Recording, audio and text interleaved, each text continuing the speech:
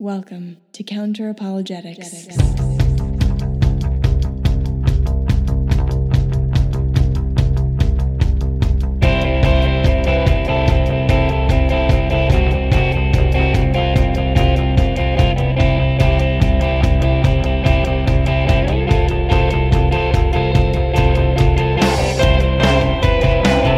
Welcome to Counter Apologetics. I'm your host, Emerson Green, and today we'll be discussing Hume on the argument from design. David Hume never lived to see the publication of The Origin of Species. He didn't know about evolution by natural selection. Yet he delivered what many consider to be the most powerful critique of the design argument in his Dialogues Concerning Natural Religion.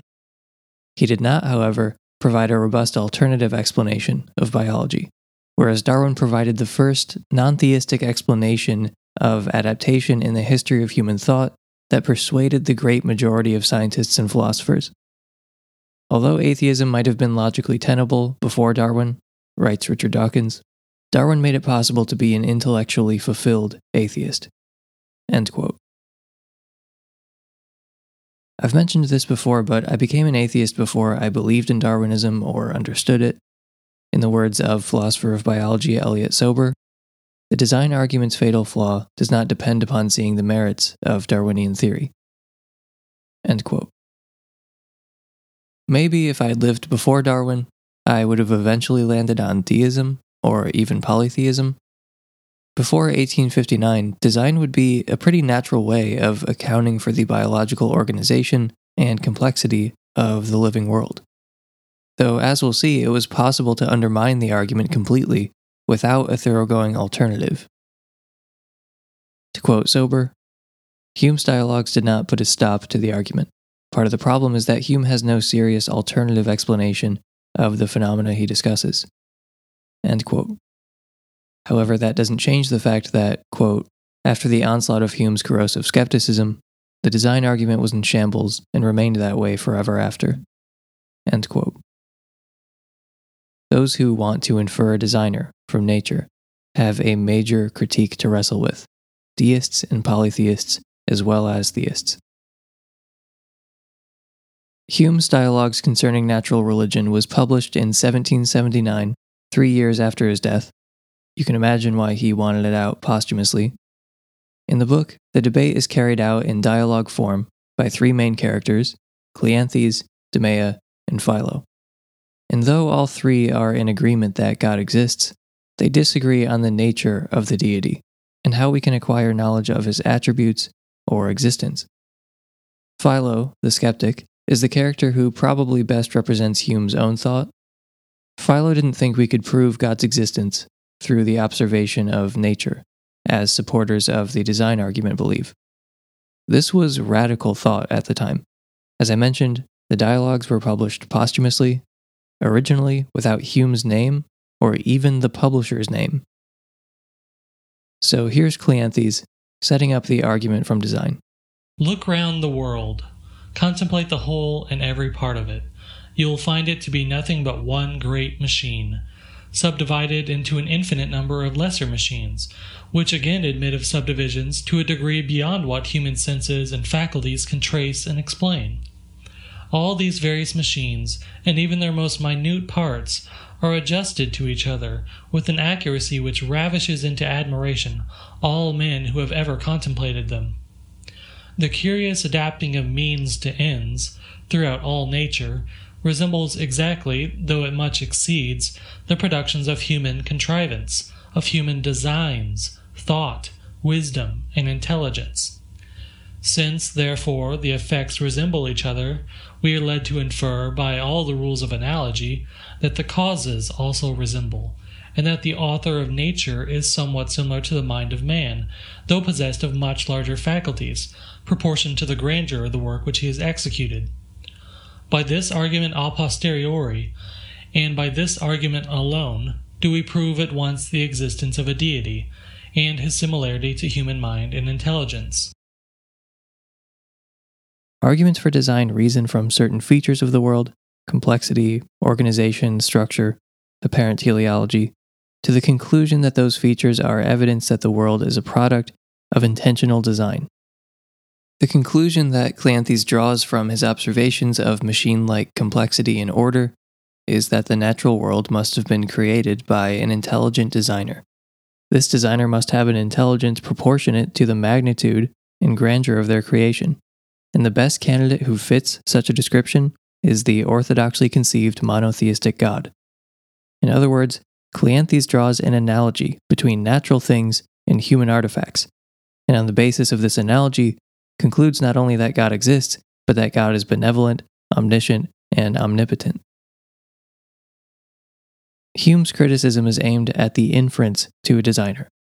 Supposing that a designer exists on the basis of our observations of natural objects and their analogy to human artifacts. When two objects are similar effects, say a house and another house, we're on solid footing when inferring a similar cause. From similar effects, we infer similar causes. So to the extent that two objects are similar effects, we have grounds for inferring a similar cause. What Hume pointed out is that human artifacts and natural objects are not similar effects. The similarities are outnumbered by the dissimilarities by a wide margin. So we don't actually have much grounds for inferring a similar cause. And besides, inferring a similar cause would not lead one to the orthodoxly conceived monotheistic God. Instead, we'd be stuck with an imperfect designer, or designers, finite in their power, knowledge, and goodness.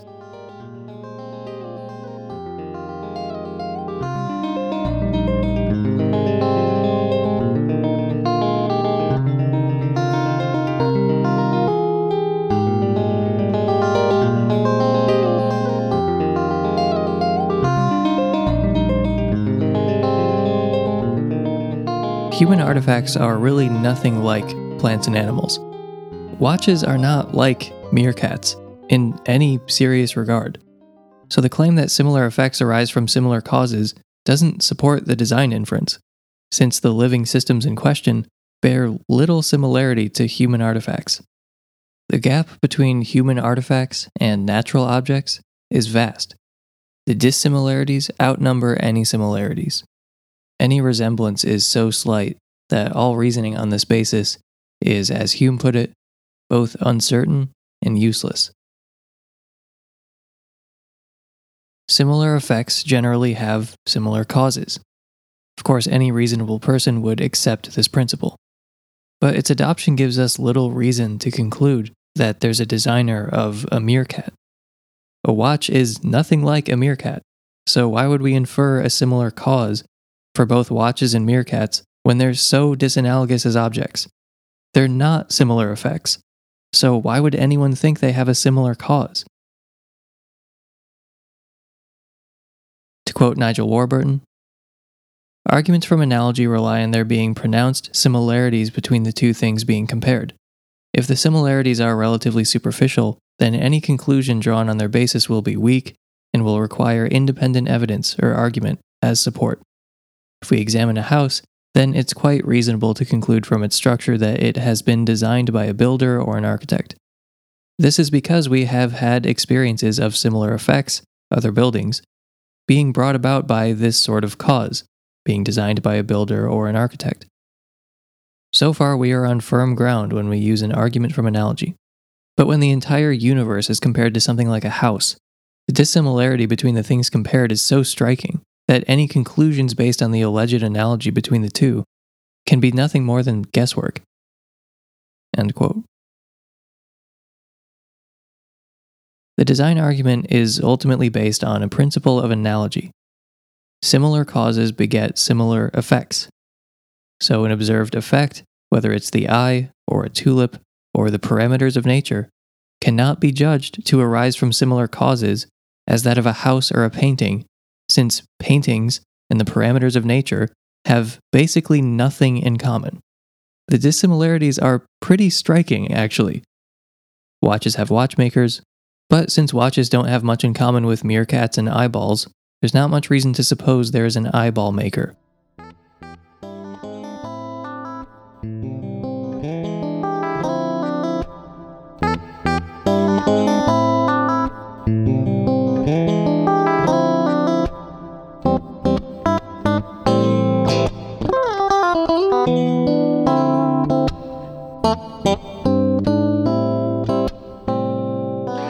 So far, we have reason to reject the argument from design, because there's a disanalogy between the process by which something like a tulip comes about and the process by which something like a house or a painting comes about.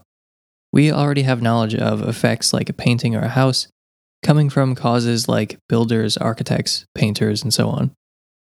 Sure, similar causes beget similar effects, but the weaker the analogy between the two effects being compared, the weaker the analogy between the cause being inferred. So now let's take a look at the causes. Even though the analogy between a house and a pangolin is spectacularly weak, let's suppose they did arise from a similar cause. After all, houses and pangolins are both complex, they're both well ordered. That's about the end of the things they have in common, but it's something. So let's say they arose by similar means. Houses have builders and architects, intelligent agents who design and construct the building. Similar effects, similar causes. However, Philo points out that this crucial principle of the design argument would not lead Cleanthes to a designer who is perfect and infinite.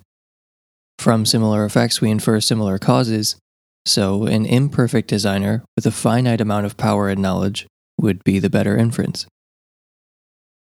Further support for this comes with the fact that nature is full of imperfection.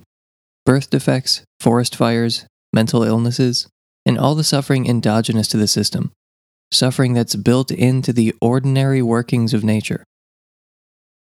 Especially regarding suffering that's not a perversion of nature, but rather as a part of how things ordinarily work, we might wonder if the designer is malevolent.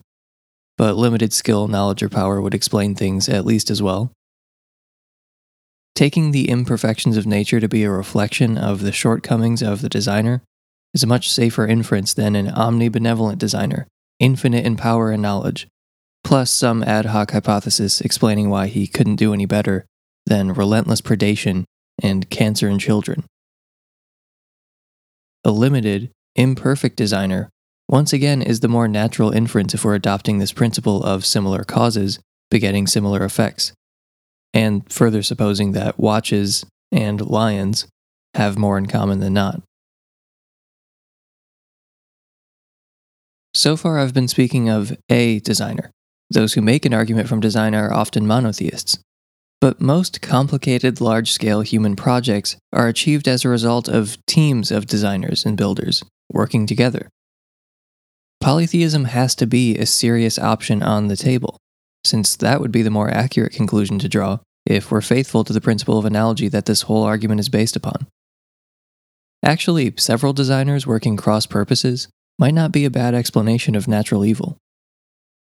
So, if we grant that a given natural object is comparable to a human artifact, a big if, then we should infer an imperfect multitude of finite designers who are perhaps not terribly moved by our suffering, or are working cross-purposes, or are limited in skill. We've never encountered an infinite designer, nor do the imperfections of nature suggest an infinite designer. Hume seems to have never retreated from his view stated in the Inquiry Concerning Human Understanding, that God is, quote, a being so remote and incomprehensible, who bears much less analogy to any other being in the universe than the sun to a wax candle, and who discovers himself only by some faint traces or outlines, beyond which we have no authority to ascribe to him any attribute or perfection.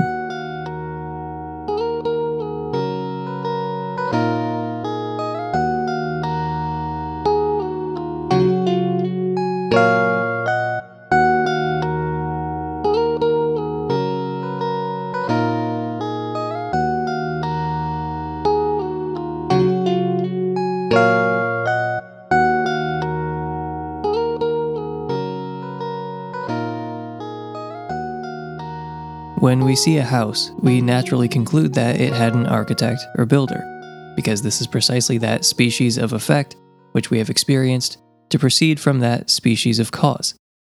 But when we consider a tulip, for instance, things are very different. In this case, we have experience of a unique effect, the flower. We have no experience at all of its cause beyond the generation that directly preceded it. So, how are we supposed to draw a reliable inference when we have no species of cause and species of effect that are conjoined?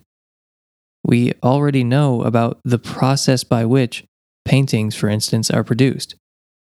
That's what the crucial inference is actually based on. We already know where paintings come from, so that way when we see the painting and do think, oh, there must have been a painter, there's not just a straight inference from painting to painter. We already have knowledge of the process by which paintings are made. We know where they come from. That's what the crucial inference is actually based on. It's obviously true that if we saw a watch or a painting or a house, we would infer a designer, a watchmaker, a painter, an architect. But that analogy doesn't work for biological organisms. When you look at the causal history of watches, paintings, and buildings, you observe the intentional production of the features in question. You know where watches, paintings, and buildings come from. You already know about how one event follows the other. When you do the same for cats, chameleons, oak trees, and tulips, you do not. That's what's under discussion. There's no analogy here because we don't have experience with those things in the same way we have experience with watches and paintings. Sure, we infer a painter from a painting, but why would we infer a treer from a tree or a tuliper from a tulip? We didn't actually infer the existence of the painter from the painting alone. We already knew about the production of paintings and where they come from. With that background knowledge, we go on inferring painters from paintings, but we already had the answer from experience with paintings and painters. That's not the case with nature.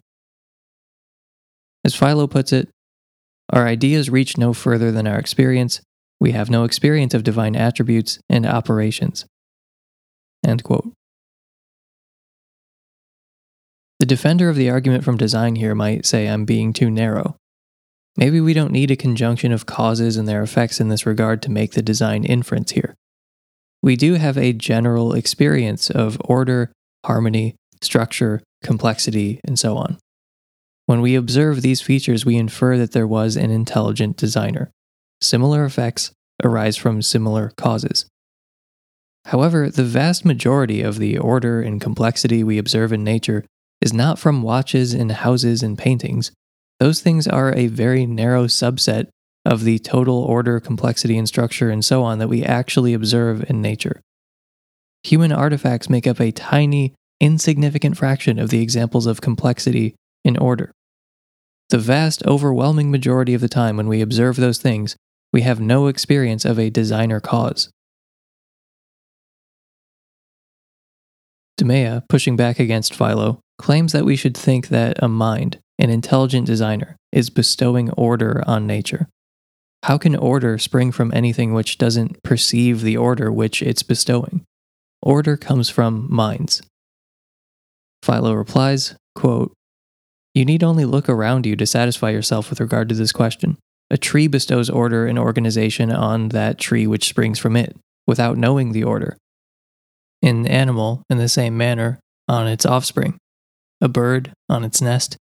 And instances of this kind are even more frequent in the world than those of order which arises from reason and contrivance. To say that all this order in animals and vegetables proceeds ultimately from design is begging the question. Nor can that great point be ascertained otherwise than by proving a priori both that order is, from its nature, inseparably attached to thought, and that it can never, of itself, or from original unknown principles, belong to matter."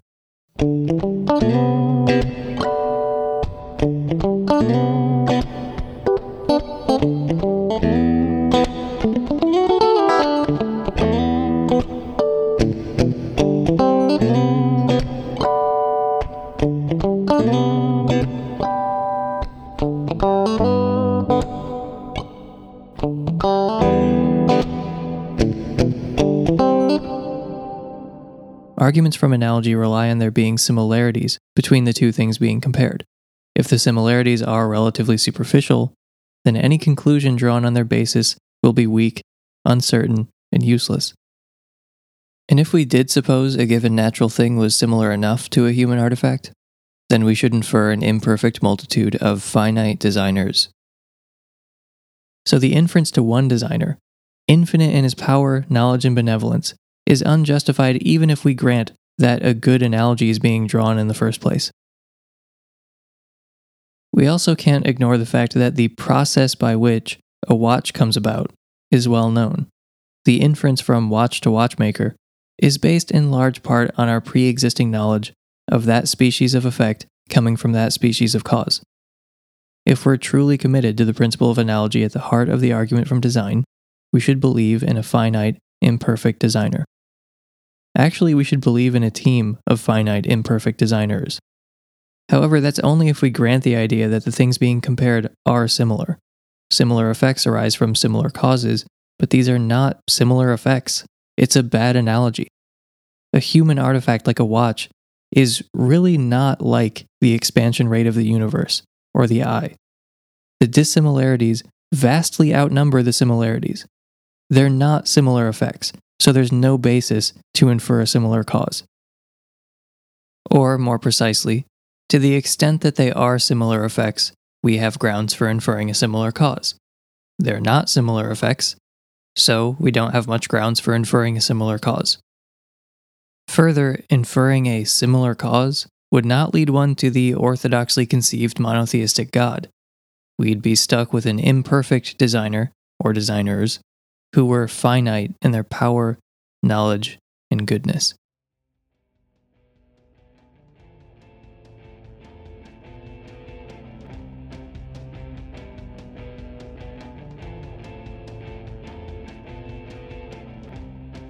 I should mention that we didn't cover every humane criticism of the design argument today.